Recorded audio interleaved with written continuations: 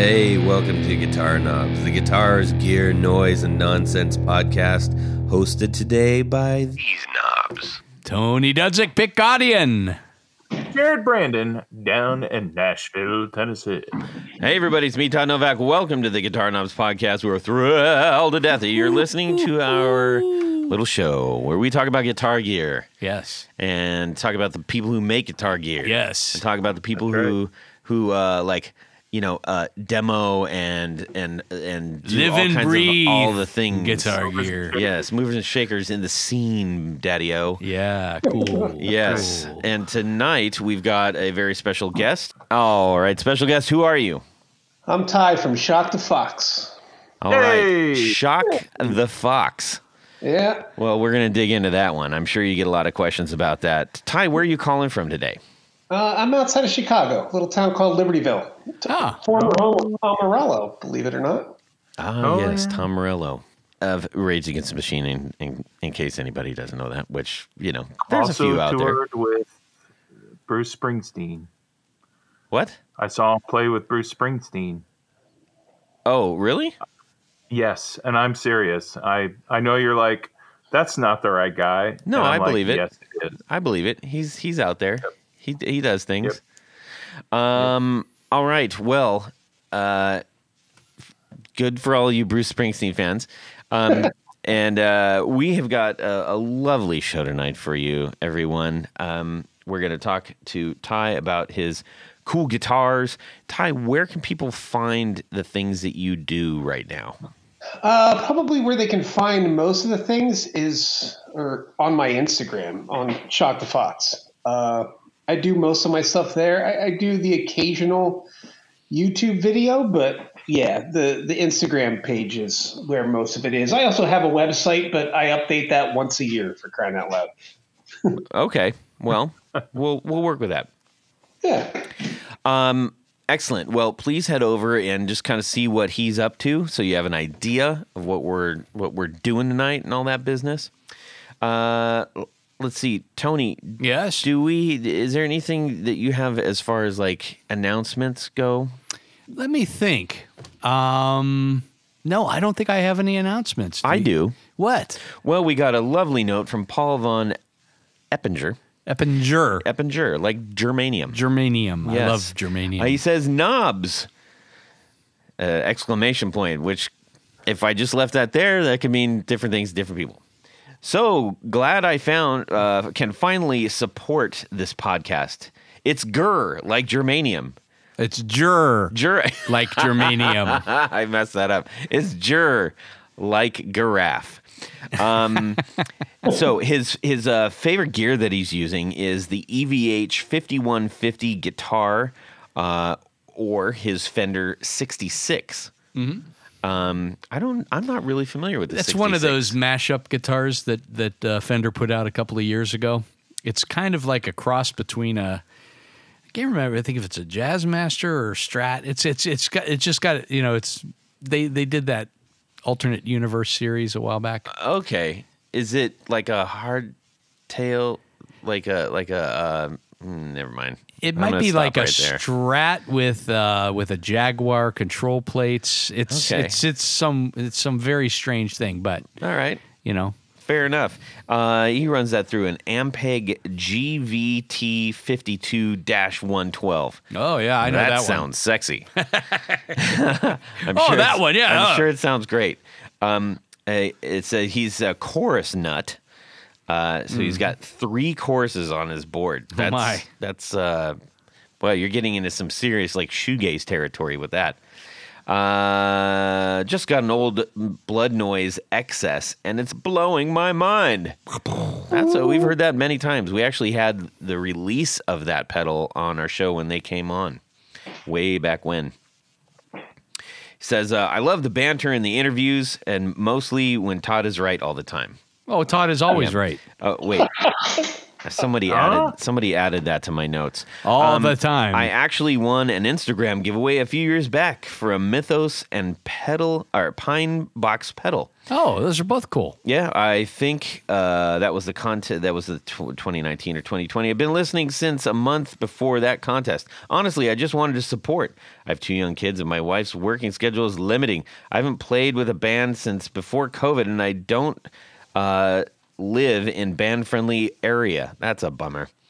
Your podcast keeps me motivated to create and keep practicing. Well, that is fantastic to hear, and I'm glad that we can bring a little bit of guitar sunshine to your not guitar environment.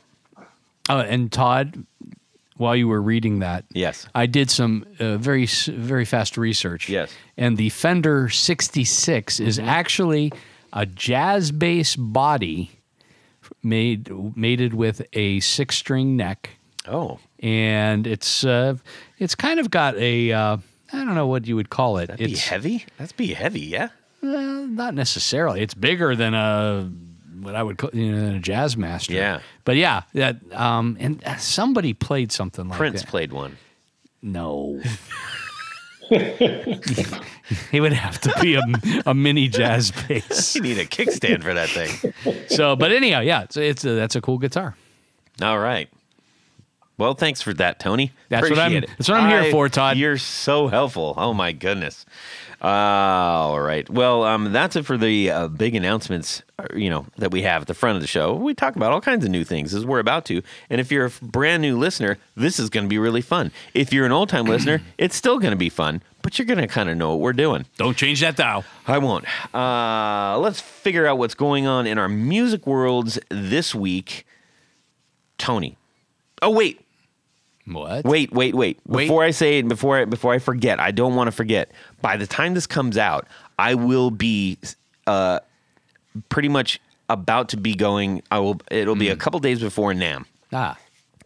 If you are at NAMM, if you're going to NAMM, please, I would love to meet you. If you're there, reach out, DM me on Instagram at Guitar Knobs, wherever you're at, and we'll try to meet up and let Have me a get burger. Maybe not a burger, Have a pizza. or just say hi. Or have a Or fish. that. Yes. Have a fish. Yes, we can share a Jolly Rancher stick. I regret to tell everybody that I will not be there. I'm very sorry. You'll have to settle for Todd. And I also true. will not be there, so you'll have to settle for Todd. Yes. But Billy will be there. Billy's gonna, Billy will be with me, and Johnny Morales. Oh, that's right. From Oakland Guitar. That's right. Oh, Johnny. So Yes, it's gonna be fun. And let's find out what's going on in this world, in your music worlds this week. The lovely, the hairy, the boisterous. Tanya Bolonsky is going to lead this off. Yes. And then we're going to find out what's going on with Ty. As per usual. Well, Todd, this week I have been thoroughly happy. In the mail, not too terribly long ago, came my brand spanking new treble booster from R2R Electric. Super cool. Ooh. That's got the 9-volt plug-in. Yes, this one he added that. I Yeah. think yours doesn't have that. Mine does it? has just a Great battery. company. Yeah, he did send a battery along with it too, in case you want to run it off of a battery. But Chris, I don't know what he does over there. He just works some magic. He's a genius. Yeah, I would something like that. So this is based on the classic treble booster circuit. The major difference between this and any other is, well, one, the components that Chris uses, they're all New old stock, vintage. The transistors and the capacitors and everything. It's worth saying that this is the amp top. That's right. This is the amp top version, which some people shy away from because you can't stomp it on and off. But to me, a pedal like this is meant to be on all the time. Yeah, that's fair. I mean, you can always turn it off. There's a toggle on there. So what makes this particular amp top pedal is on the back, there is a 6-way input tone circuit. And They're it's isolated circuits. That's the other big thing. so think of it as like a Veritone that Gibson put on some guitars, except what this circuit does is it filters out. I think the zero position is standard, whatever the very first Dallas Arbiter. Yes. Yeah. And then as you gradually work your way up, it lets more and more and more of the bass and mid frequencies through it. Yeah. And where that really comes in handy is if you're using multiple guitars. Yep. And one guitar, say, has single coil pickups like a Strat. Yes. And then the other guitar is a Les Paul with humbuckers. If you need more bottom end to come through the thing, you just turn that variable tone switch up, and it's great. It's a great sounding. I'm just thrilled that he was able to put one together for me. Yeah. The transistor that he's using, the classic transistor is an OC44, which are almost impossible to get now. But what he used in this one is an OC45, which was the improved version of the OC44. Right. More reliable. And so that's kind of, just the componentry alone is... Well, and he lists the components on the inside, which is a really cool feature because a lot of times you'll get a pedal and you're like, I wonder what is in here, and he lists everything, and this has a lot of components because it's not, most of the standard pedal size treble boosters are, even if they have some kind of variable to them, those things are running in series, right? Because you can't have all that stuff inside a pedal. It's just too much stuff. It's too much stuff. It's too much. And that is, I remember when we were talking to him about it, he's like, that's kind of the magic of and that's why it's hard for people to actually capture it's a giant tone chamber.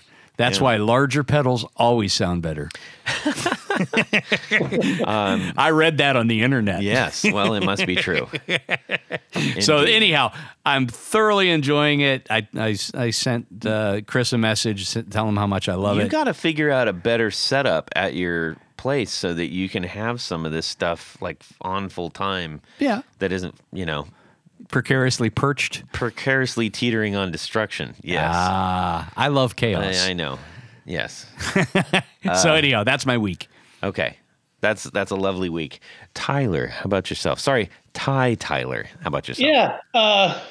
It's one of those weird weeks for me where I'm doing a final setup of a guitar, and it's like, I'm sure you guys understand this, whether you've ever built a guitar or not. I'm sure you've restrung plenty. Like when you're putting the strings on it and you get to actually hear it even unplugged for the first time. So I'm doing a little the tweaks on a build and what's cool about that one, and I won't even share it here, it's for someone and they don't even know they're getting it. It's that's cool. Which is pretty cool. And I've also been buried in stainless steel frets for the last day and a half. So I've got lots of little cuts and scrapes on my fingers because I always like to do the semi-hemi ends on all of my frets. So it takes, and I try to do it beforehand because doing it afterwards, it's always such a pain in the butt to do it afterwards. You're always scraping the fretboard or whatever. And yeah, so I've been buried with stainless steel frets for the last couple of days, which is kind of crappy. But I mentioned earlier, I will also be going to NAMM this year. Oh, great! Yeah, I'm going as I guess it's more of a recon trip. I'm gonna, I've always considered being part of that boutique guitar showcase, and yeah, I figure I'll go and check out and see what some of my buddies are doing before I fully commit to something like that. It's scary, you're a builder. It's something like that scary to throw yourself out there to that big of a public audience, even though I'm on Instagram and there's plenty of people that can find me there. But I think that makes sense if it doesn't. Well, be sure and hit me up. But also, and I would suggest anybody else. Is that for a burger, the pizza, or what was it, a Jolly Rancher? What was it? Jolly Rancher or fish? Yeah. Anyways, salad. Okay, all right. So, for those that are considering going, will be there, whatever. Please, please, please, make sure that you seek out Honey Tea Guitars. Oh, yes. Yeah. Is he going to be there? He's going to be there. Cool. And we've had him on the show before. His work is, I mean, he's kind of like the flipping Michelangelo of guitar making. I mean, his stuff is just incredible. It's all literally hand tooled, everything, and it is absolutely stunning stuff. Please check him out. Say hi. Give him some support. He's coming from Germany. Previously Australia. He was there from Australia, and if you recall, I think if nobody heard that episode, go check out Honey Tea Instruments. But this guy, he came from Australia to go to NAMM, and they put him in the tiniest alcove of a window over by the drums, and it was I was walking by and I saw the guitar that I'd shown Jared and Tony so many times, right. This blue and gold guitar. And I said, "Oh my gosh, that's the guitar! That's the guitar!" And I ran over there, and I'm sure he was feeling like he was about to be assaulted or something, because I just started blabbering like I'd known him for a long time, just because I had sought out his work. Nice. Super nice guy, incredibly talented. Please check out Honey Tea. Yeah, he's actually doing I'm familiar with him. He's actually doing this really cool. I don't know. I guess you'd call it I guess it's a semi-hollow or a hollow body right now, where it's got this. It's a full hollow, yeah. Full hollow, where it's got this amazing flame maple natural burst, if you will, almost all going into like a Gothic cross. It's amazing, man. Amazing craftsmanship. Yeah. And that's all hand done with Japanese cutting tools. That's awesome. Yeah. Anyways, please do that, ladies and gentlemen. Let's see. How about Jared? By the way, his name is Steven. So Steven. Yeah. Steven Honey Tea. Steve. Yes. All right, Jared, what's up with you, man? Oh man. So my buddy Mike, I had a band with a long time ago, started writing music again. He's in a good spot. As far as his life is going, he is going to be a computer security guy. So he's going to, some bank's going to hire him, and he's going to be their computer security. So, and I called him about a year ago. I'm like, hey, write some music. He's I'm going to school right now. I'm going to be his computer security guy. And then lately he's like, so wait, are you saying he does computer security? He might. Okay. So not yet, but he's gonna, because he's getting his degree in that. And he was thinking about it, and he started writing music again. And he sent it to me, and I couldn't open it. Are they songs about being a computer security guy? Like Wichita Lineman? I don't want to reveal. Oh, it's very important that I keep it a secret. Okay. Well, that's cool. So you're going to be involved in that again? So anyway, I'm going to continue with my story. He sent it to me, and I tried to open the file in a iPad, and it won't work. And I'm like, why won't the file work? He's like, oh, I'm writing this stuff. We're using GarageBand. It's very low tech. It's like, I'm using an iMac. So that's what he said. And I'm like, iMac. I'm like, so why won't it? He's like, you cannot, there's a different version of GarageBand for iMac, and it will not work. Those files that you write on MacBook and iMac will not work on the iPad or the iPhone. Right. And so I bought me a MacBook. Really? Yay. So I now have a MacBook, and I'm using it. It's a great, it's used. It's a 2020. I got it for a really good price. Nice. And it's a great little device, man. I like it. It's easy to use. You need to get some computer security on there. I know a guy. Actually, my brother does that too. So, Oh, so anyway, starting to play music again, and with the new guitars that I've got since the last time we did this, it's really fun to incorporate new guitars and stuff like that. Especially, I think I mentioned my Les Paul Custom Access yes. We talked a about few that weeks last ago. time. Yeah, it's nice and light. Stop bar sounds great. Nice. So yeah, just kind of playing music again. It feels good, and this time it's just hobby and fun, and it's great, man. It's a really good feeling to make music, even if people in the world hear it. So Yep. so I started to do that, and it's a lot of fun. Good. Good to hear. I'll have to let you try out the Amped One, the Black Star Amped One, which would be absolutely like flipping perfect for that kind of thing. Yeah, I mean, I use my HT60 Black Star that has a simulated out yeah. You can go straight out from in that. the back. It went straight in, and it sounds fantastic. Oh, that's perfect. I forgot about that. Yeah, and I've had this thing for like 10 years. Yeah. Black's is a great, man. Nice.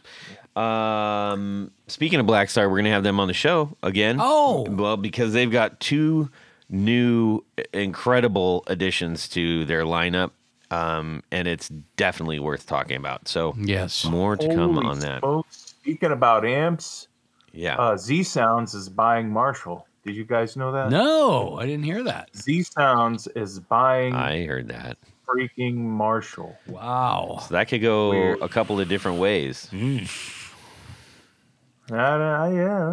don't know. We'll see what happens.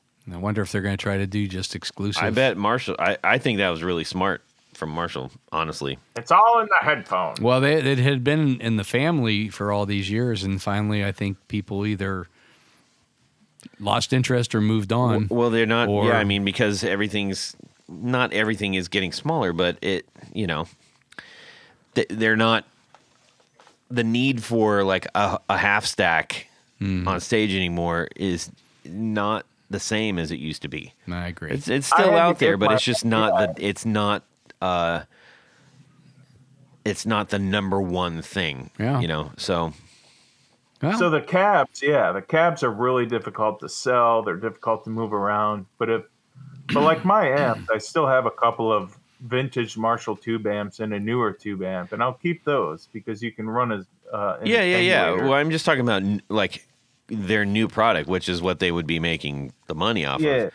I mean, I got the Origin 50, and I really do like that. But that's one model that you got to have a full line that you're really selling the living crap out of in order to stay alive with that. So it'd be interesting to True. see what they do. Do they end up going the way that Black Star has kind of started to go a little bit with smaller units, super highly digitally compatible and everything? Or, I think or what? I think they should go back to the original 8x12 Oh cabinets. yeah, the 100 watters. Yes. That would be really. Yeah. That'd be a smart move.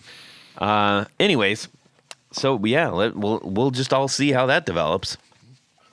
I think that actually I saw the press release for that, and I'm sorry, but whoever wrote that did not do Marshall any favors there, because the first thing they said was they sold it to the company that put out like their headphones and their other things.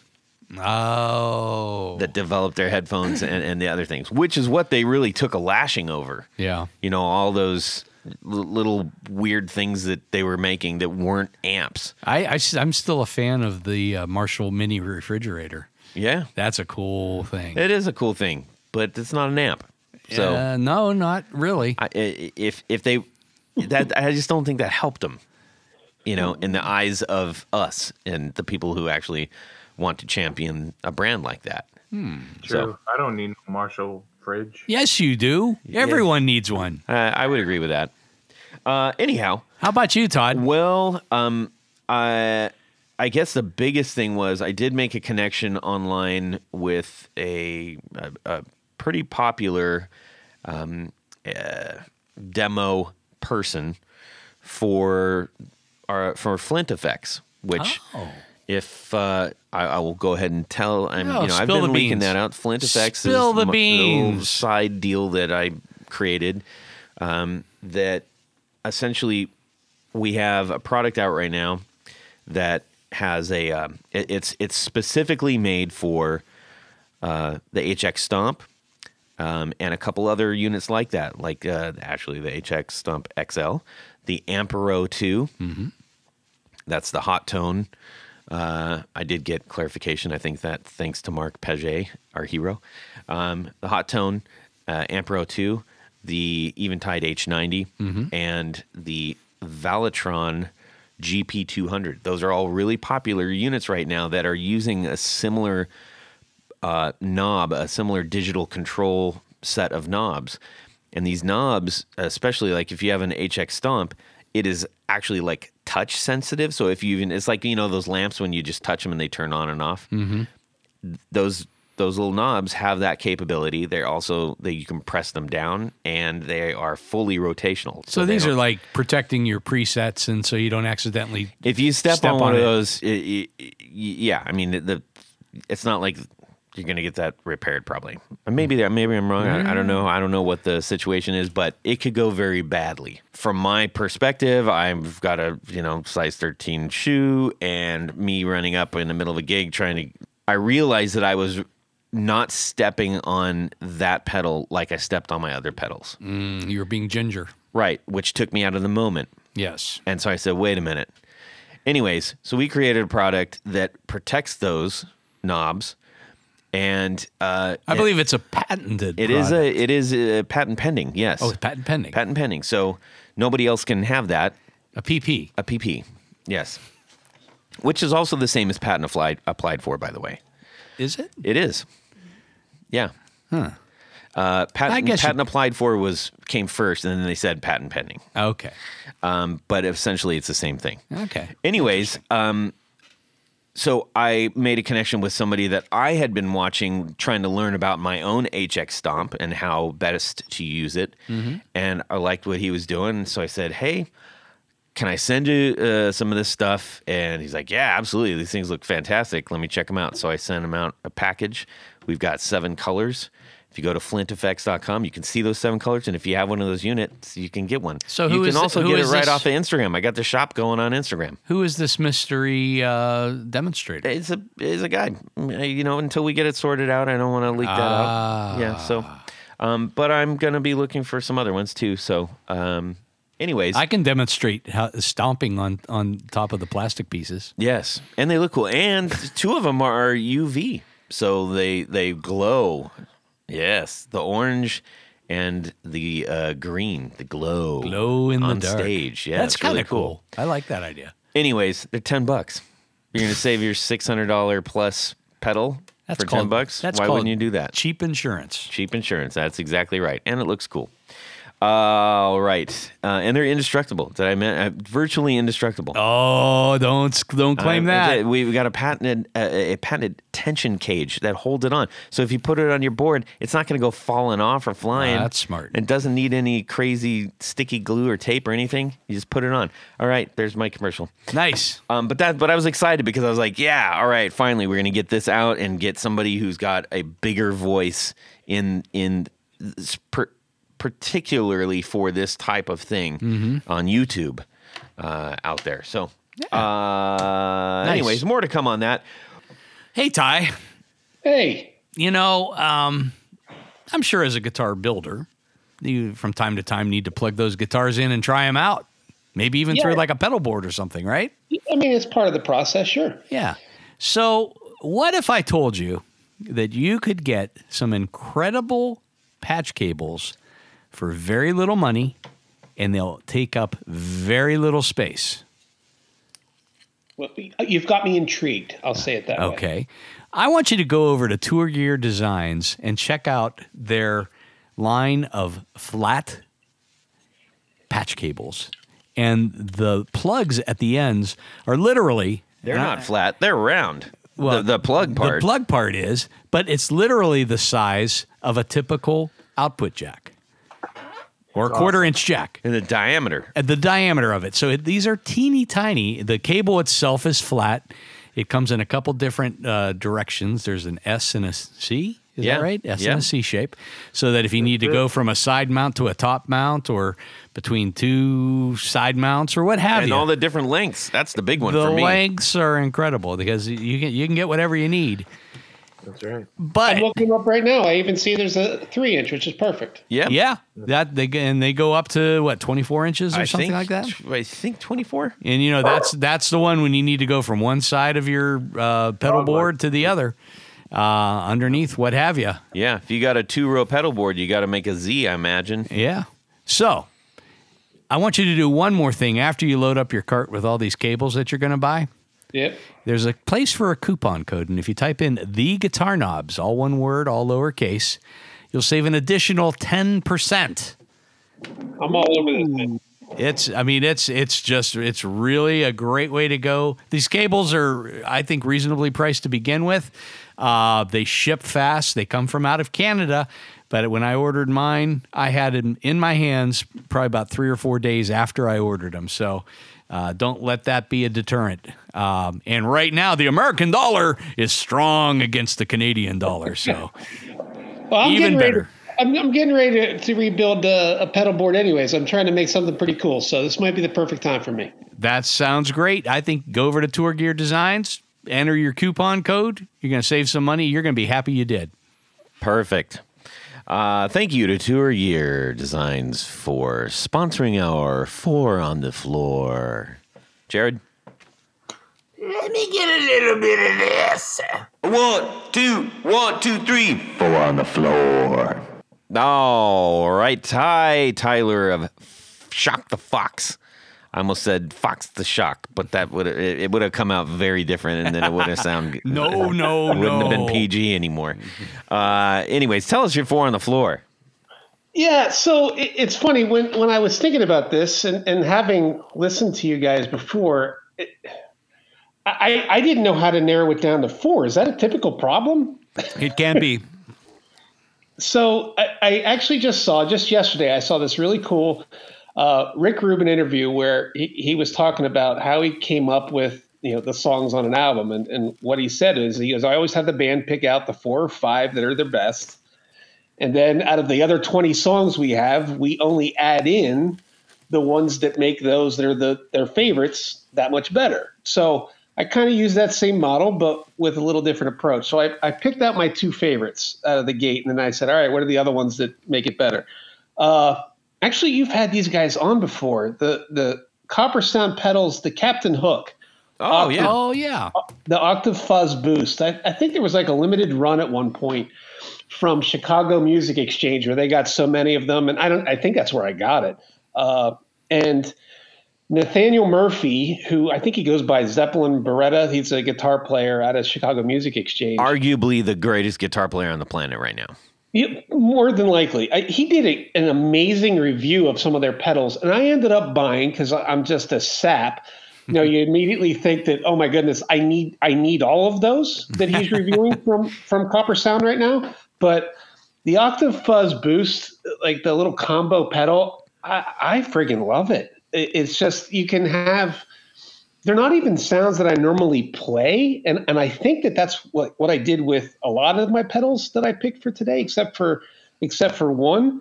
But yeah, it's just the tone you can get out of that. And honestly, no matter what guitar you plug into it, it's just amazing. I love it. I love the octave sounds, the fuzz sounds going with it. It's ridiculous. And there's just so much versatility in it. Probably the best way I can describe it. The next one. Yes. The MXR M305 Tremolo. And it's just one of those weird, like I was trying to decide, all right, I needed a tremolo in my board at some point. And when I got it, I'm like, I'm never going to use this thing. I swear, I think I do more creative stuff with the tremolo, just goofing around, than any of my other pedals that I have, to be honest, which is weird. And I don't even know how I decided on that one, to be perfectly honest. I was just digging around. I'm like, oh, this one looks cool. I think I was like on Sweetwater or something like that. I'm like, oh, I think there's a cool demo for this one. I'm like, yep, perfect. I'll take that one with me. The number 3, the Wampler Plexi Drive Mini. Mm. And I'm a sucker for that AC30 sound. And someday I'll have my own vintage AC30. Someday, I don't know when. Maybe I'll even try to make a version of one at some point. But yeah, that little pedal, and it was like one of those things where you can get the older one. I forget what the older one is, where it's like the full size model of that. That little thing it's great. It's a fun pedal. And lastly, this was probably the first one I selected out of the four, and it's just because it's been with me the longest. So take it back to the college days. It was the early 90s, and I needed some type of crazy distortion, of course, like we all did. And it's my DoD 55C Super Distortion. Yeah. Nice. Yep. So I can use that thing, and I can quickly get to the sounds that I liked at that time. Like social distortion. I immediately you can mess with the dials enough to get close to that kind of sound. I don't know. It's just been with me the longest. I even think the old 9-volt was, corroded inside of it at one point, but I was able to rescue it after digging it out and playing it with it long enough. But yeah, those are my four. Awesome. I think that's a good little setup. Yeah, that's a nice set. Dig it, man. Thank you for sharing that with us. And if you are interested in any of those pedals, I'm sure the builders would appreciate you taking the next step. Cha-ching. Yes, indeed. So let's see. Shock the Fox. That is your guitar building company. And that's what we're going to be talking to you about. I think the biggest question on the table is what's up with the name? Yeah, I've made up this, like, so many stories to this. And it's so funny. Sometimes I hear some of the made up stories back to me, which makes it that much more fun. It's like Whisper Down the Lane kind of deal where like your stories eventually come back to you and it's completely like another made up version of that. But the truth is, when I finally made the decision to stop going to the corporate world job every day, and that was, I think it's almost 5 years ago now, it was one of those days where I was sitting in my office and I had a couple of my buddies in there with me. They all knew that I was soon to be walking away and doing this kind of stuff for the rest of my life and spending more time with the kids. And by the way, I did it at a young age. It's not like I'm 72 over here, for crying out loud. When I'm sitting around with them, and of course I said, I'm going to need a name of the company. And I thought of a crazy old exercise where I was like, all right, let's just come up with a stupid name. And I remember this from some marketing course I think I took at some point in my life. And I said to my one buddy, I go, I'm going to need you to give me a verb. And I went to my next buddy and I said, I'm going to need you to give me an article. And of course, that buddy said, what's an article? I said, well, that's an or the. And I said, I'm going to think of a noun. And I go, just write it down on a little piece of paper and then we're going to read them off. And then we're going to wait until we come up with something that's kind of cool. First time I point to my first buddy, he says shock. My next buddy says because I think that's the only article he can remember. And then got to me, I said Fox, and that was it. That was the name of the company. Well, there you go. All right. Well, that's not so crazy. That's not so crazy. I mean, it's well known that there are many actual artists out there, such as like Robert Smith from Cure, who literally has a fishbowl full of phrases that he'll just draw from. Honestly, like half of his songs are written like that. Yeah, so it's not that deep. It's not like some of the. I'll tell you one of the funny stories I had at one point even, and this is this was when I first walked away. I was not only doing the guitar stuff, but I was doing because I've always done woodworking as a hobby. Like that was always my thing, my way to find peace, if you will, away from the corporate world and from the family. And that's just saying that lovingly, I guess. I did some custom cabinetry and stuff for people and custom furniture. And one person asked me, where does the Shock the Fox come from? And I think the fabrication I made up at that point was, you know what, at the end of this, I just want you to be so happy. I go, you know how difficult it is to surprise and shock a fox? It's impossible. And my goal is for you to get so much more value out of this than you ever expected. You're going to be shocked when we're done.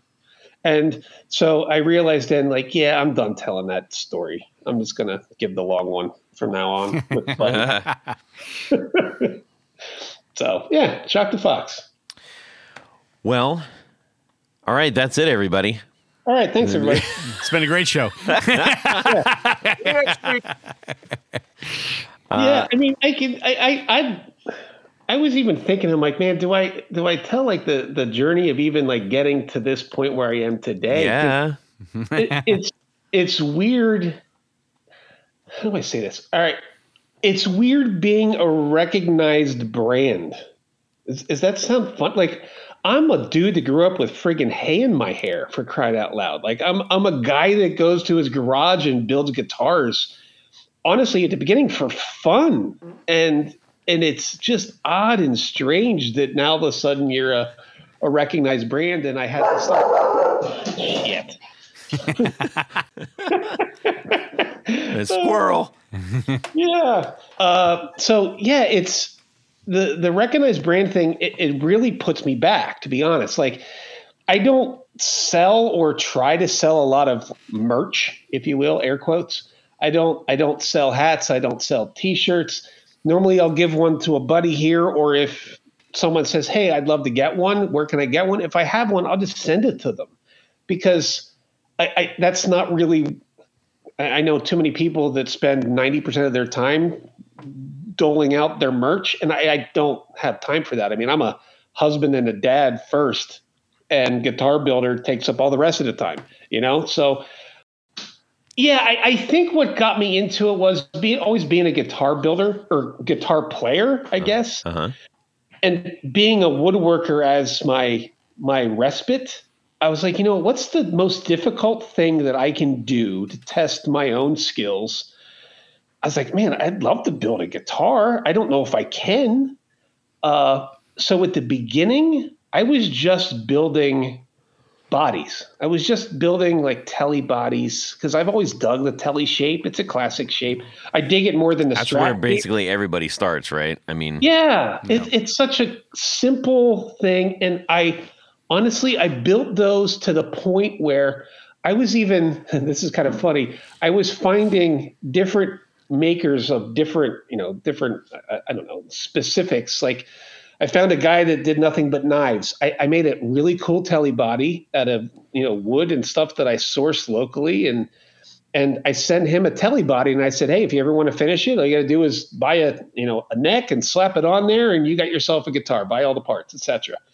And I was doing this kind of like challenging other people, and I was just giving them away, like challenging other people to make something, I guess, like to get the bug like I had. And it finally got to the point where Daryl Braun reached out to me. He had seen a bunch of my posts, and you guys have probably seen his YouTube videos. Is that something. Lloyd Braun's brother? I don't know who Lloyd Braun is, but it might be. Daryl Braun Guitar. He's got almost like 1 million followers on YouTube, for crying out loud, I think. He's out of Canada. Good dude. He reached out to me, and he was looking for a specific telly body. He was going to do a parts caster. And I made one for him. And once he posted that video, it had 100,000 views in a matter of minutes, for crying out loud. I was busy. From that day forward, I've been busy, a busy builder, if you will. That's I've never had to, Wow. I've never had to, like say, geez, I hope I can get some orders. Not to be weird, but then again, like my business model is different than most. Like I don't have a CNC. And I have nothing against, like, some of my favorite guitars, like Frank Brothers guitars, are some of the coolest guitars out there, and they do just about everything on CNC. Yeah. I don't know. For me, it's like the time that I have to spend doing that stuff is what's really, really cool. Like that just time, that visceral connection I get with some of these things, these guitars. I mean, hell, anyone that has one of my guitars, I always tell them, like, one of the last things I say is, just so you know, if you play this guitar every single day, you'll never spend as much time with this guitar as I have. Like I've touched every square millimeter of that thing 1,000 times more than you ever will, which is kind of cool. So, yeah, I don't know. I finally got to a point where I said, I'm not doing bodies anymore, because I think you guys could probably imagine this. You probably put guitars together and thrown necks on guitars before. Yeah. If it doesn't always fit perfect, and I think of this whenever I build a guitar now. What can I do to ensure that this guitar never has to come back to me and I have to do a repair on it? Because doing that and making sure someone's specific neck fixed the fit a body that I did or vice versa, I was like, from that point forward, I'm only doing full builds. And when I open up my books each year, my books are normally full, and I only take on maybe 7 to 10 guitars a year. Once I open up my books, they're typically full in a couple hours, which is kind of cool. And it makes for planning out the calendar year and what you're going to be doing much easier, if that makes any sense. Sure. Yeah, it's fun, man. I love it. Like I can honestly say, even though I mentioned stainless steel fret days are kind of bad, I never have bad days in the workshop ever, which is awesome. Nice. That's a good way to live, man. Few people have that opportunity. Yeah, and like I never would have guessed, and I don't know if I keep saying brand and I keep doing air quotes, even though you guys can't see me doing it, I'm doing air quotes every stinking time, which is funny. Like the whole Shock the Fox thing, it's like me speaking about myself in the third person, which is weird. It is, I didn't expect it to be this big. I didn't. And I mean, even like companies will reach out to me now just based on, like the online presence and the social media influencing ability. I've got lots of different people reaching out to me now, and it's kind of weird and humbling and awkward, I guess I would say.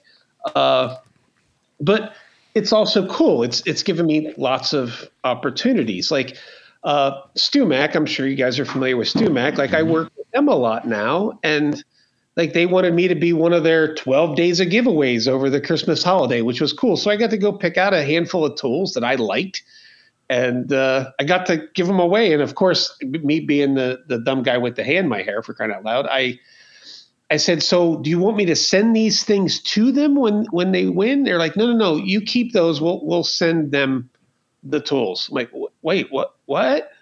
Okay, sure. That sounds awesome. That's amazing. Yeah. It's cool stuff like that. But I've gotten to meet a lot of cool companies through this thing growing. And someone asked me recently, they'd said, how did you grow it like that? And you got near 50,000 Instagram followers.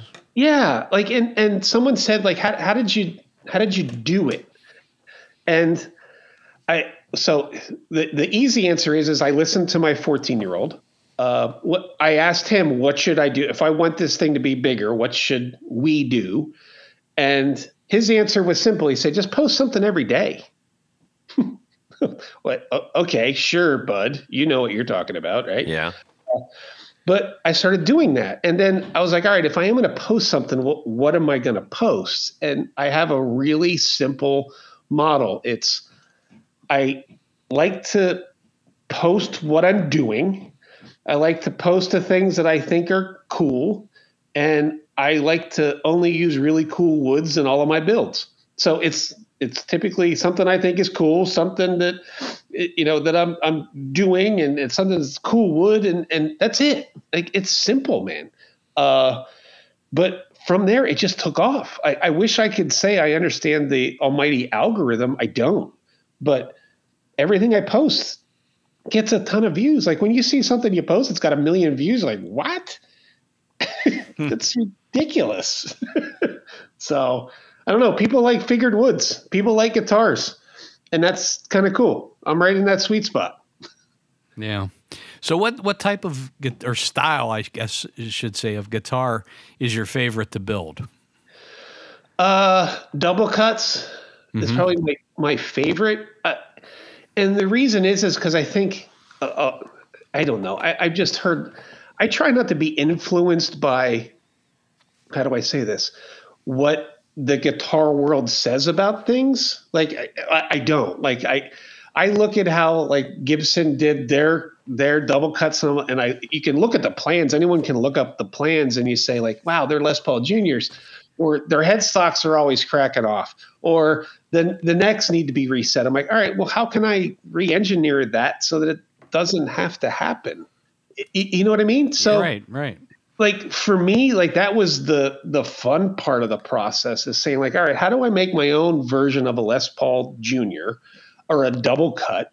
But how can I change it so that you have access to the 24th fret easily, and so that there's really nothing holding you back to get there, and still be able to see a lot of the cool figured woods on the guitar.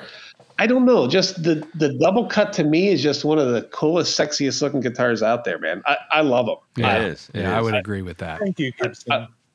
I love it. Like even it's funny, like, you know, if you've ever seen like how they put those tenons or set the necks in a Gibson, like even like the fenders, like a lot of things were done because it was, what's the best way to say it?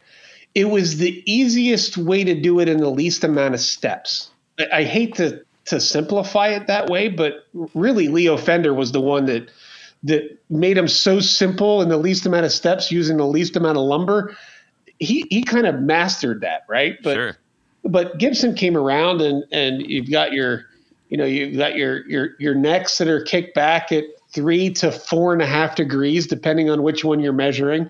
You got your headstocks that are 15 to 18 degrees, and that thing's all set in a tenon that doesn't go past the neck pickup. Yeah. Wow, that's like, it's just and they even narrowed it. Like it's a tiny little tenon. If I'm sure you've all seen them. Yep. And you say to yourself, no wonder that thing's snapping out of there, or the headstock's snapping out. So, like now, I run my tenons all the way back to the bridge, and What?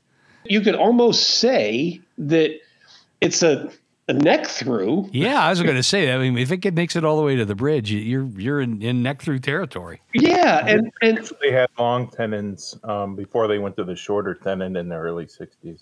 oh really? See, I didn't even know that. But not as long as what he's describing, Jared.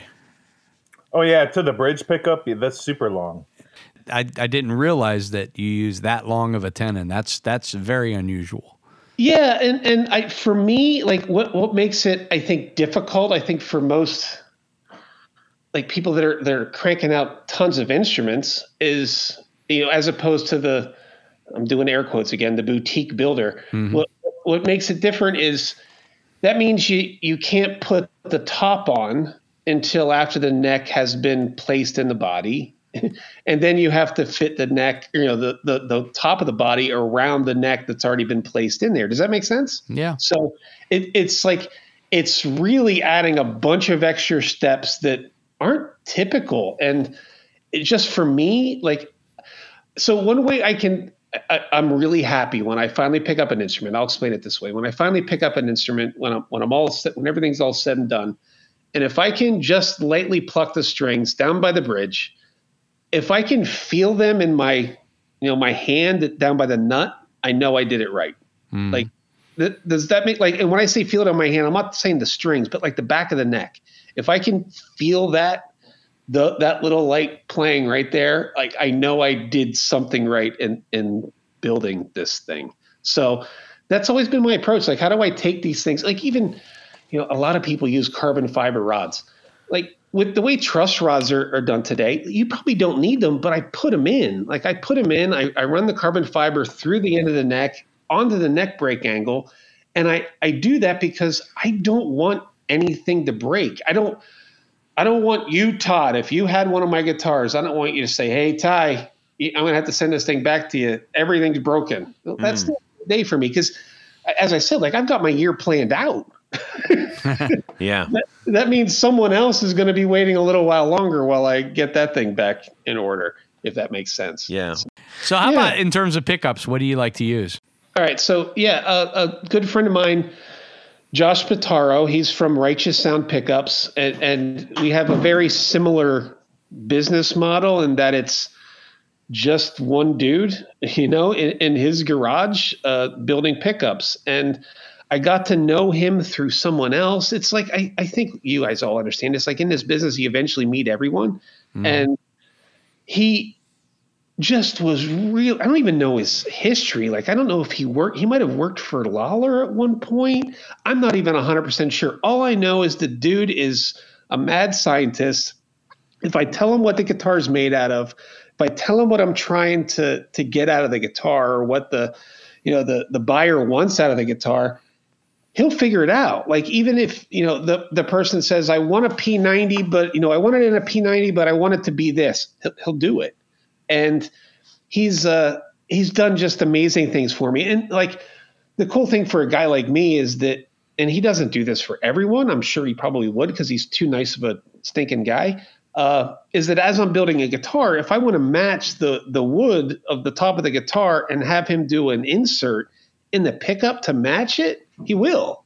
And that's ridiculous. I mean, that's just really, really cool. So having that approach, like I did a guitar for, I don't know if you guys have ever heard, like Ben Crow at Crimson Guitars in the UK. He does this great guitar build off every year.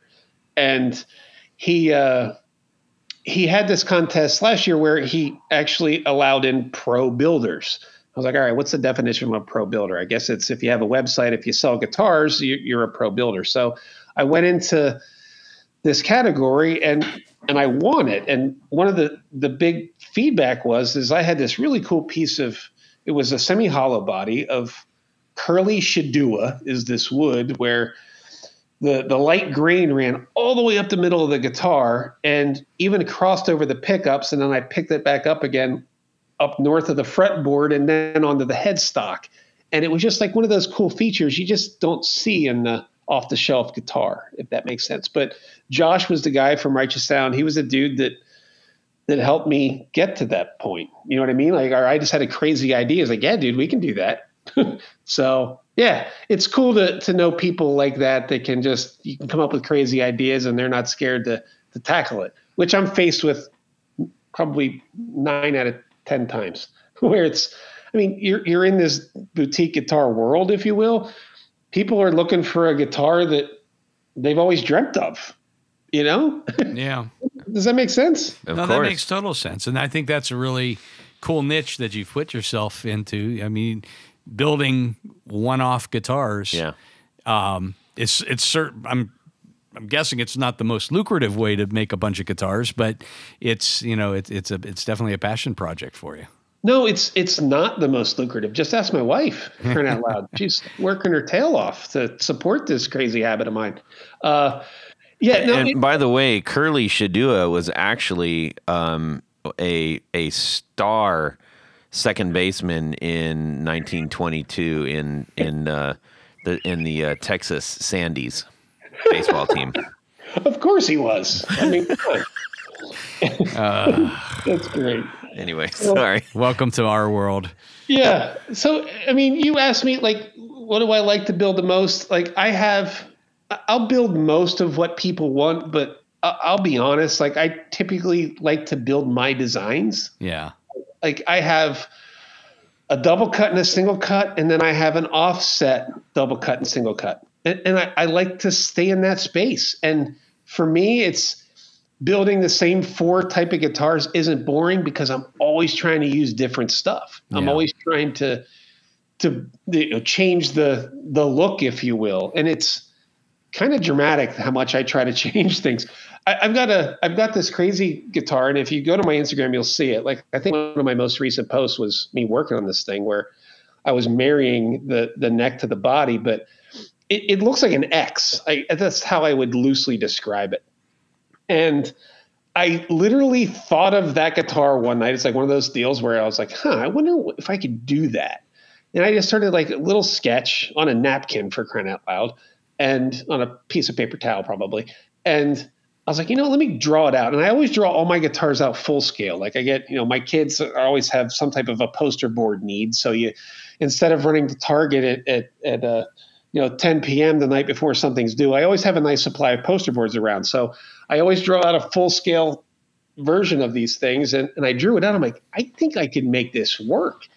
And what I was thinking the whole time when I was doing it is I've never seen, or maybe I've seen it and forgot it. I don't know, but I have another buddy, and I think I mentioned this before, that he makes knives and he makes a lot of Damascus stuff. I'm like, that would be really cool if I could do a leg rest that this guy forges out of like a really cool Damascus and makes a cool Damascus pick guard for this thing. I've never seen anything like that. So what's cool about being a guitar builder is like you can draw something on a napkin. Next thing you know, you're knee deep in making the darn thing, which is fun, man. Like that's the cool thing about it. Like I try to pick something like that every year for myself just to see if I can do it, kind of weird thing. And yeah, that's this year's crazy experiment. And getting close. Well, that was going to be one of my next questions is, do you ever keep any of them for yourself? Yeah, I have. I've got a handful. Like the first time I did my double cut version, it was and it's way back in my Instagram now. It's probably one of my most popular guitars. You had mentioned that fella earlier with the hollow body. I think his name was Steven. Yes, from Honey Tea. Yes. So I did something like that with Flame Maple probably, I don't know, like 3 years ago or whatever. And I did it because it was another one of those things. I'm like, man, you could really make the flames into maple, do something really cool. And then if you added a burst on top of it, I was like, I could really make that look like a sun and I always call it like a sunburst, but I could actually make it look like a sun. And so of course I have like this yellow literal sunburst double cut. That thing is incredible. Yeah, I've seen photos of that. That is pretty spectacular. It's ridiculous. It almost looks like a spider web. Yeah, it does. And I always wanted, I love single pickup guitars because I just think it's cool. I just think they always look cool when you see someone with a single pickup guitar. But I always wanted a single P90 and a double cut like an old Junior. And I made it. And I made it look as friggin' cool as I possibly could. Right. So yeah. So that's one of the ones that I have kept. And I've got like my first full telly that I made. And then I've got the time when I said, wow, I finally made a full telly that's actually good. So I've got a couple of those also. I mean, the first one probably weighs as much as a Les Paul for crying out loud, but it's awesome. I love it, and I'll never do anything with it. You know what I mean? It's even got a kill switch because I was throwing everything in that first build that I thought I needed, and I didn't need any of it. Yeah. Nice. Yeah. Jared, I think you were raising your hand online. I do. I want to know like who your early guitar influences are. Like who were they that really got you into guitar? Got me into guitar. Oh man. I don't know if it's early. I mean, I immediately think of college when I think of, that's when you're mostly influenced. That's fair. Yeah, that's fair. First people that come to mind is who? Yeah. So when I first saw Dinosaur Jr. in concert, and I still have the damage in my ears, I think, from that moment, with Jay Mascis playing and Lou Barlow just being nuts and Murph on the drums, seeing that band, but just being completely enthralled with Jay Mascis and what he could do and barely move around the stage, I was hooked. Kim Thale from Soundgarden, there was just something about his crazy tunings and stuff that he did, and seeing him in concert was awesome. But what got me to I'll tell you how I got my first guitar. I played drums up to that point, and I had this, Slingerland 5-piece set in my dorm room that my neighbors hated, and long story short, I finally said, screw it. I took it to a pawn shop in Philadelphia. I think it was 9th Street Music at the time, and traded in my drums. And I got an 86 Les Paul Custom that was like that cranberry red. And what I thought was really cool about it, because I hadn't seen it, it might even have been an aftermod. I'm not sure. It had a fine-tuned back bridge on it. And I don't know if I'd ever been happier in my life than when I came home with that stinking guitar, which I wish I don't know. Can we all say that there's a certain guitar? Oh, yeah. Bill had. Yeah. God, if I could find that thing, I don't care what would be wrong with it. I'd want it back. That's But yeah. that before you go any further, just so that one is yours. Tony, what's yours? I would say it was my first real guitar, which was a 66 Jaguar. Ugh. That one we I heard want from it the back, belly too. right there. It was a pawn shop find in Youngstown, Ohio Yeah. for $175. You don't feel so bad now, do you, Ty? Me. Yeah, Jared. A Harmony, but that was a half pint guitar, a Sears Roebuck piece of junk, and then I bought my first real Gibson SG. It was a 1974 SG Standard for $500, Ugh. 1996, and it was in almost mint condition. Ugh. Wow. Yep, I want all of those guitars. I want them. Right. I want that back too, but the headstock got crushed by a stage light. Ugh. I wasn't smart enough to keep it in the case before I went on stage when I was younger. So I paid the price. Todd? It'd be I had an '84 Les Paul Studio that Yes. I really Did that have the binding on the neck? no, it didn't have binding anywhere, Okay, and it 'Cause was some of the it was there like are wine some out there. stain, and Right. it was just like a work. It was working. It was a working guitar, and it wasn't ridiculously heavy, also, which was kind of nice. But I have a friend who had literally the consecutive. He had the next guitar after mine. Oh, that's cool. Mine ended in 8.5, or no, I can't. We determined, I can't remember exactly what it was, but we determined it was like they were right next to each number. other, which the odds of that are astronomical. That's really cool. Yeah. Anyways, so yes, please continue. Yeah. So getting that guitar, of course, you have those heroes that you asked about, like those people that influenced you, but that was the same era of seeing Nirvana on every channel that you could actually watch, when the few channels that you got in college, and watching Kurt Cobain play is how I learned, because like I'm not like I can hear something and figure it out, but like watching him play, being a lefty, him being a lefty, me being a righty, I'm a visual learner. So all I had to do was mirror everything he was doing, if that makes sense. Oh, yeah. Yeah. So Yeah, we like- talked about that on our last episode, that as left-handed, learning from someone who plays left-handed, it is like looking in a mirror.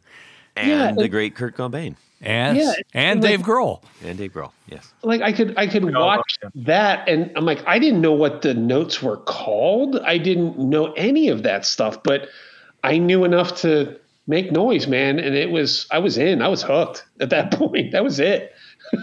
Can you still play the "Smells Like Teen Spirit" opener? Yeah, I think that's one of the few songs all my kids can insist on playing also. So Now, the guitars that you do make, when you get your 7 filled out, are you accounting for like full on customs, or are you sticking to your just kind of like the models that you have developed that you are sort of known for? yeah, so I like it's interesting when someone wants a guitar. They typically have a pretty good idea what they want. Now, I do have my 4 models. If I am talking to someone and they're describing a PRS, and they basically want me to build them a PRS, I typically suggest to them, you need to buy a PRS. Right. and because I'm not building duplicates. Like I can't, I don't want to do that. If I'm going to do something like that, it's going to be my own version of it. So Right. typically people will pick one of the models that I have. And I say typically, normally at least one person a year, a repeat customer says, hey, man, I'd really like this. And it's tough for me to say no. I'll find a way to do it. In fact, I'm hoping someone picks like a Jaguar or a Mustang or something pretty soon because I'd love to try to make one. But that being said, they typically stick to that. And the way it works for me is like when I take a deposit, if you will, that accounts for what you want. Meaning I want the craziest master grade quilted top you can find. Done. Like that's part of the cost. Like Right. that's included. I want. Obviously, I can't get Brazilian rosewood, but I might. Let me see what I can do. I want pale moon ebony. All right. I think I can find that. I got a guy. I'll find those things, and then we go from there. And whatever it costs is in addition to that is just them picking out what hardware they want, man. So I don't. If they want, I think I saw one of your things recently where you were comparing the Duesenberg trim, the less trim to something else. Like if they want a Duesenberg trim, I'll get one. If they want, there's a great parts builder. His name is Harris. I can't pronounce his last name. He's out of Greece. It's Halon Guitar Parts, I believe, or Halon Instruments out of Greece.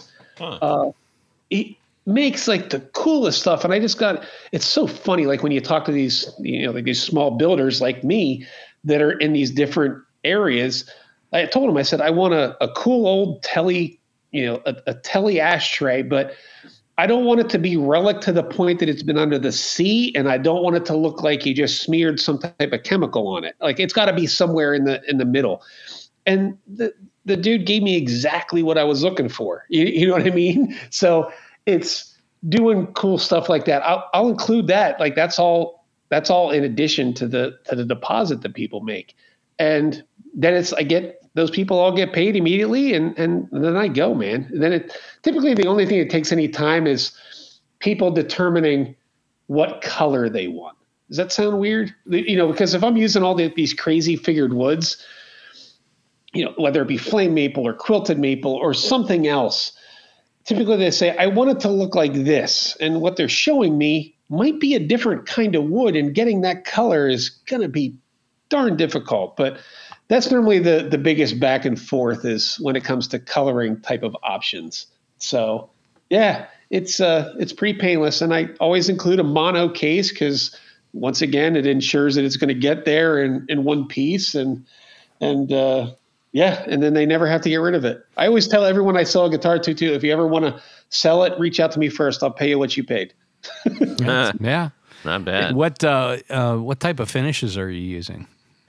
So I'm weird with this one, man. And there's so many, I think you guys understand. In the guitar world, there's so many things that this is the way that it has to be.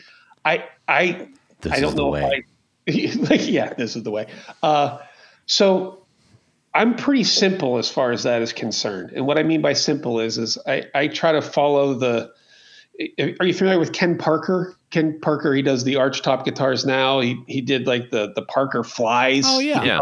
He developed those. So he does nothing but like these really cool archtops now. And I looked up to see how he was doing, his finishing process. And I mirrored the same thing. Like he does a grain fill with a 2-part epoxy, and most of that gets just sanded back, where the only thing that is left is the epoxy in the pores. And I use an oil finish, man. That's it. It's an oil finish on all my guitars because I can sand or polish typically to 10,000 or 20,000, which is, like basically rubbing paper on the wood at that point, which leaves it really satiny to begin with. You add oil and it gets kind of semi-gloss and I'm good. I like a natural finish. Even when people say, I want a nice light nitro, no, I'm not your guy. You might need someone else. What type of oil finishes are you using? Yeah, so I've done several different things. I've even made my own. The one that I like the most right now, because I liked it better than the one that I made, is this is going to sound funny. It's by Walrus Oil is the name of the company, and it's called Furniture Butter. And it's a mixture of several different oils, and it's all natural stuff, meaning you could probably eat it. I wouldn't, but over time, it hardens up. Well, it is called butter, so I bet you could put it on toast. You could put it on. I mean, what can't you put on toast, for crying out loud? So yeah, it's just leaves me the perfect finish for me. Like when I'm done, like I feel great about it. Like maybe that's why I'm the weird builder and why I'm not the best builder for everyone. And I'm saying that with all honesty because I won't do a nitro guitar. I won't. Yeah. Like it's going to be finished the way that I think is the coolest. And if I don't think it's cool, I'm probably not going to do it. And it's probably not going to work out. It's not you, it's me kind of deal. That's Yeah. how we break up. And do you find that it's more difficult to do things like sunbursts with that type of finish, or are you getting used to rubbing it on? Not at all. Because I use another funny thing. I think a lot of builders use this. I don't know what the other companies use, but I use Angelus leather dye as my like catalyst for doing the different dyes. It's a spirit-based dye. Mm-hmm.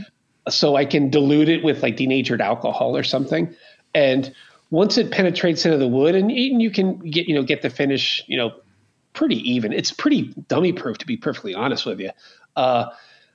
If I do anything, I'll do like a couple of like late like mist coats of like a sanding sealer just to lock the color in before I do a grain fill, and it never comes up. Mm-hmm. I've never had it like come up through the oil or through the finish or anything. So once it's locked in, it's locked in. It's great. So nice. Yeah. Angelus leather dye. I think they use a lot of that stuff like all the kids are dyeing their sneakers these days. I use it for guitars. There you go. Perfect. Well, Ty, this is it's always fun to listen to how somebody does things, learn how one goes about their craft, what inspires them. It's been fascinating learning about the things that you do, what inspires you, how you go about said things, making cool things, and all the other things. Lots of things. The floor is yours. Any final thoughts for you? Yeah, it would be wrong of me not to mention some of the other knuckleheads that do what I do. That I don't take a lot of influence from a lot of other guitar builders, but there's a handful that I just think make really, really cool stuff. There's this guy out of California. Actually, he's outside of Seattle. Brian Farnsworth of Farnsworth Guitars. It's another dude in his shop that's just putting out really, really cool guitars, and every one he makes, I swear he gets better. Like he's doing amazing things. There's this dude out of Canada, Les Godfrey Guitars, and this guy he's a genius, man. He's studied with some of the amazing people to build guitars and has traveled all over the world. He even does like hollow necks, which I wouldn't even know. I don't even know how to explain that, and I don't care to. But this dude is doing amazing things, and I guess I'd probably say Tom Sands. He's an acoustic builder. He's pretty well known. Like he's studied that with Irvin Samaji. I don't even know how to pronounce that guy's name. Out of California, but Tom Sands does amazing guitars, and they're all acoustic, and his design and style is just ridiculous, man. And I think what I appreciate about each of those guys is they actually share with the world what they're doing, and I don't think a lot of guitar builders like to do that for some weird reason. I don't know why that is. It's like there's like a secret sauce that we're supposed to keep secret, and these dudes put it out there, man. And I appreciate that because the more people that are doing this, it's just so much fun. I want everyone to build stinking guitars, man. I want you goofballs to come over to my house. Let's build something. All right, let's do it. Honestly, if you guys showed up in Chicago this weekend, I'll figure it out. We'll make something before you leave. We'll earmark that challenge. Yeah, I mean, honest to God, you can go through the famous wood library that every builder has, right? And you can say, "Oh, wait, what is this?" And I won't know, but we'll figure it out and we'll make something out of it. Love it. That's right. Tony? Yes, Todd. I think it's about time. You got the keys? I always have the keys. All right, let's hop in the old El Camino and head down to Jared's place. He's got somewhere to take us. Ladies and gentlemen, thank you for arriving in the awesome old El Camino that goes bum, bum, bum, bum, bum. Time to play the game. Would you rather? Today's Would You Rather is from Great Lakes Guitar Pickups, a new Poobah member we have. That's correct. Great to have you on. Should we clean that? So, would you rather? So you're walking down the street and you're offered tickets to see the last concert Kiss will play on their tour in December at Madison Square Garden, of course. The Kiss. The real Kiss. the real Yes. deal. Well, which Not guitar only player? that, but you happen to have a VIP package passes to meet the band. So you're going to meet the real deal band. Nice. It also just happens that you found someone who 2 early Kiss guitars. Let me reread that. It just so happens that you found and somehow own 2 early Kiss guitars made by luthier Charles Lobu. Le Bleu. Le Bleu. These guitars have been missing in action for decades. A Gene Simmons Le Bleu case bass looks like a double cut Melody Maker bass. Oh, yeah. He lovingly played from the beginning through the Destroyer era. And Paul Stanley, his black offset Le Bleu Flying V with the upper part shorter than the lower. Black with binding and block inlays, 3x3 headstock, a la Albert King. Okay. Paul's V was stolen just before the recording of Kiss's second album. During the meet and greet, just before getting to personally meet them, so before you meet them, because I can't read, you overhear that Gene and Paul would eventually find their replacement musicians to carry the band into the future. So, would you rather? A, sell the guitars back to Gene and Paul, name your price, and you have to say how much. Or fulfill Gene or Paul's desire for you to replace one of them, playing their historic guitars, earning fame and fortune as the band's newest replacement? So which one are you going to do? You're going to sell the guitars and make a quick fortune? Or are you going to join Kiss and actually be the new guys dressed up in paint, wearing all the glam and the high-heeled or the high platform, whatever? Boots. That's right. The boots. He gave up on. I couldn't finish. The last word, I gave up on it, and I just said Boots. shoes, boots. Okay, so let's resummate this challenge. Okay. Tony. So if I understand correctly, you, meaning whoever's going to answer, owns 2 early Kiss guitars that have been out of circulation for a long, long time. Yep. And the boys want to get a new band together. And you have 2 options. You can sell them back their original guitars for a pretty penny, or you can become the newest Kiss member. Do you have to play those particular guitars? No, it's either, sell the 2 guitars and name your price, so like $3 million or whatever, or you become a part of the actual Kiss Okay. All right. franchise. I think You're we the understand that. Yeah. Okay, Tony, what are you doing? I am selling the guitars back to the boys. I do not look good in black and white makeup. And, I'm of a certain age. Actually, I guess those guys are. Oh, you're a hair certain older age, than- all right. They're a hair older than me, but I don't work well in spandex. No, nobody wants to see don't, that. Don't get that picture out of your mind, Tom. Yeah. And don't you have to say how much you're going to sell them for? Wasn't that part of the deal? It's a pretty penny. How much? I'm going to sell them for $35,000 each. How's that sound? Wow. Wow, you're a cheap date. Well, I was going to say $1 because, it'd be cool to get them back their original instruments, but Right. They wouldn't care. No. They would just say, "Yeah, thanks for the guitar, man." Let's see here, Jared. Be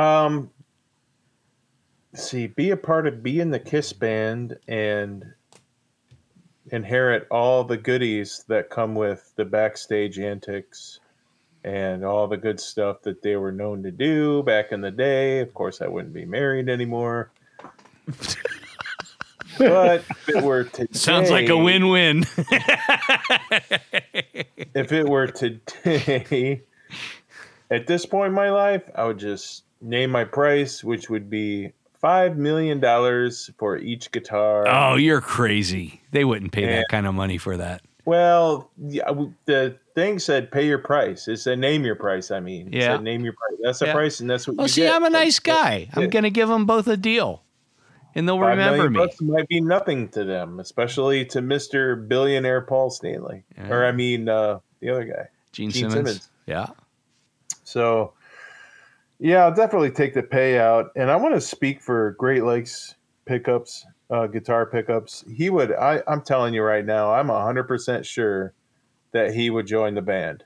So since he wrote the Would You Rather, I'm going to speak for him and correct me if I'm wrong, Nick, but yeah, you're going to join the band. I know that. So. Okay. Well, No. What about you, old Joe? we're going to find out from Ty first. Oh, yeah. You want to leave Ty? I wanted an option C. Like I was thinking that can I sneak away with the guitars, but it's not really an option.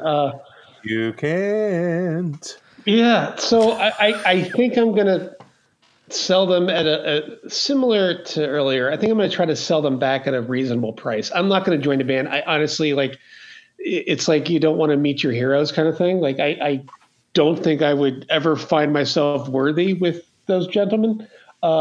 So yeah, I tried to sell them back. I would probably go in the ballpark of the 30 to 35. But then again, I was also thinking if you did say 5 million each, like you had mentioned, Todd, or someone had mentioned, Jared. I honestly they might say no, and then I get to keep them anyways. So that might be it. I think I'm going to go 5 million a piece, and they're going to say no, we're not paying that money. Ah. No, they won't. That's a clever twist. But I like the fact your initial response was to be reasonable. That was the initial response. I really want the guitars, though. Ah. But you could always build them. I know, but it's not those guitars. I know. Todd? I mean, I remember, I've seen them a bunch of times. I remember them as a kid. Like I would want the curtain to drop, and I would want to experience that, and I would want to be like playing. What would your design be? Your makeup design. Well, yeah, but they're replacing. No, you don't have. No, when they replace guitar players, they change their makeup. They don't like Starman. entirely. Yeah, because they got away from that because it didn't work out so well. Yes. So, yeah, I think that would be really, really fantastic. Just even if it was for just one show. Okay, so who are it'd you be going to worth it. replace? Well, not Paul. Are you kidding me? Nobody can replace that guy. Right. Your tongue isn't nearly long enough for Gene. Well, I don't know. I guess it would have to be replacing. Well, you can't replace any of them. That's the problem. I just want to go on stage. Don't put me in that corner. Okay. I back off. He's having an attack. I think I could do a pretty good G now. Okay. Yeah, stomp around. That'd be great. That'd be cool. It'd be fun. It'd be why not, right? Why not? I wouldn't have the pressure of going like, oh my god, I can't mess up the solo. I just have to point a lot and and stomp around. It'd be great. It'd be fantastic. They're so great live. I mean, it's great. That was a very clever one, Mr. Mann. Thank you for sending that out to us.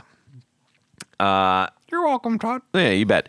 Tony, we need to thank a few people. Yes, Todd, because at this point of the show, there's a special group of people we love to thank. These are our executive producers. Now, an executive producer makes this show possible.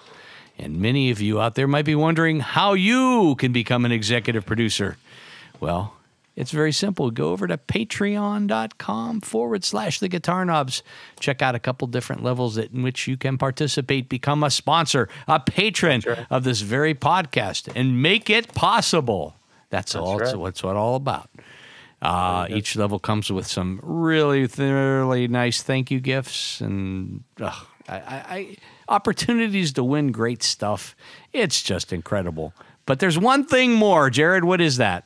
You get to have your name read on the thing. Your name read on the thing, and that's what I'm going to do right now. So special thanks to these executive producers: Moon Guitars, Vader and Pedals, John Helverson, Rick Calhoun, Trevor Gunberg, Elad Mizrahi, Mike D, Richard Kendall, Mark Garton, Matt Hart, James White, Justin Jones, Anthony Gemalero, Bill Gola Guitars, John Esterly, Anthony Lathrop, Stefan Lamb, Michael Senchuk, Ken Sayers, Doug Christ, Darren Gregory, Tom Barazin, Rusty Sneeden, Ralph Gottschalk, Don Kloss, Gregory Randall. Sorry, I couldn't hear what you said. Keep going. Well, I'll have to speak a little louder, I guess, miss. I think I left off with Gregory Randall, Brett Hogarth, Eric Hammer, Stuart George, Michael Furman, Andrew DeHaan, and James Bell. Oh, and James Romer. Indeed. Thank you. Well. Well, Todd, there's more, though. Every time you interrupt, and I have to remind you. Sorry. I want you to start listening to these podcasts. So special thing. There's another group of executive producers. We call them our grand poobahs. These are the top of the heap, the creme de la creme. And they wear a fez upon their head whilst listening to the podcast. That's right. So special thanks to these grand poobahs: Tommy Manasco, Ricardo Iguereda, David Kaminga, Brandon Wound Pickups. That's right. Hex Matos, Michio Murakishi, Bob Crouch, Jack Cadian, Sam Jett, Tyler Rhines, LSJ Music Company, John Williams, James Pennington, Adam Johnson, Steve Keys, Cody Foster, Science of Sound, Brian Robinson, Jonathan Jerusik, Corey Nigro, Michael Van Zant, Tim Nowak, Jonathan Daly, Martin Cliff, Sean S. David Poe, Billy Spitfire Unlimited, Congregation Gear Demos, Paul Van Eppinger, Scott Sullivan, and Great Lakes Guitar Pickups. Thank you. All right. Good stuff. Thank you all. Ty, where can people find the things that you do, and how can they get one of the things that you do? Guitars, that is. Yeah, probably Instagram is probably the best place to find me, at Shock the Fox. I mean, even if you go to my website, even my cell phone number's on my website. So if people want to find me, they can find me. I'm not trying to hide or anything. But yeah, getting one of my guitars, I think for 2023, it's not going to be that good a chance. I might have one that I'll throw out to the public. But yeah, I guess 2024 is going to be the time for you.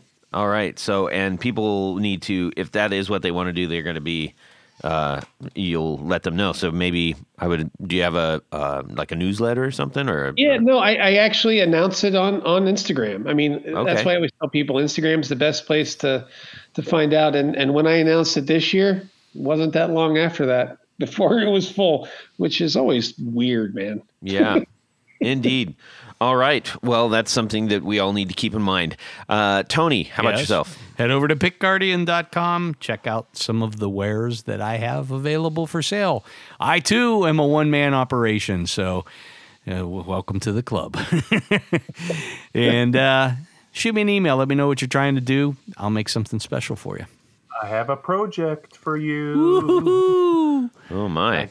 For Gibson Custom. I like Gibson Custom. So let's see here. Jared? Yeah. So get a hold of me, jared.allen.brandon.com. My stupid picture's on the thing, so that's me. And send me a message, and we can talk about guitars and all the fun stuff. I like it. Dig it. All right. You can shoot me an email, todd@theguitarknobs.com. You can DM me on Instagram @guitarknobs. We'd love to hear from you, find out what you're up to. Share a cool story with us. Tell us what your would you rather would be. We've been getting some really good ones in, so this has been a lot of fun.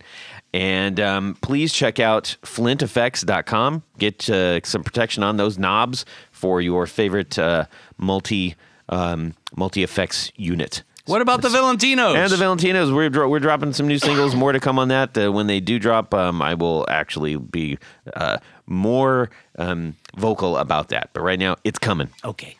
All right, everybody. Effects.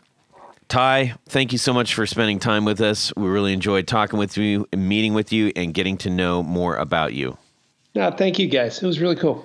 Thank you for what you're doing out there. Keep it up. And if you out there are now inspired to do something as far as building something, some kind of thing, reach out to the people that we have on the shows. They want to talk to you. And there's a whole community out there for support. But the first thing you got to do is take the step to do it. So get out there and make some stuff, everybody. Have a fantastic Guitar Week. Say hi to me at NAMM. And subscribe! Yeah! I'm a little more professional. Wow. More than what you think I am. All right. Why am Right. I going to do that? Here we go. Pressure's on Tony. Can you handle it? I can handle it! Your dogs? There, Are we're you good. are you Let's do it. comfortable, Jared? I think we all are now. Let's proceed, my friend. What you want Can us we to tee play- you up? I didn't know you were going to jump right in there. We can tee you up, okay? Yeah, do the El Camino thing. I like that. Okay.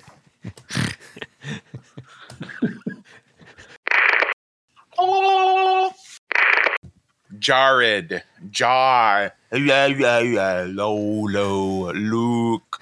I am your father. Lee lee la lee lo lee lao. Hey, Jared. Can you hear me? How far away are you from the mic? Well, now I've got it pulled almost right up below me. Okay, that's probably we don't want to get any closer. That's for sure. Okay. Can you put it behind you? And away we go. Well, that's it for these knobs. Please visit our Patreon page at patreon.com/The Guitar Knobs. Visit our website at theguitarknobs.com for all of our past episodes, 4 on the Floor blog, and other good stuff. You can connect with us on social too at our Facebook page and share your gear and stories on our Facebook group. Also, be sure to check out our Instagram at Guitar Knobs. Catch you next time.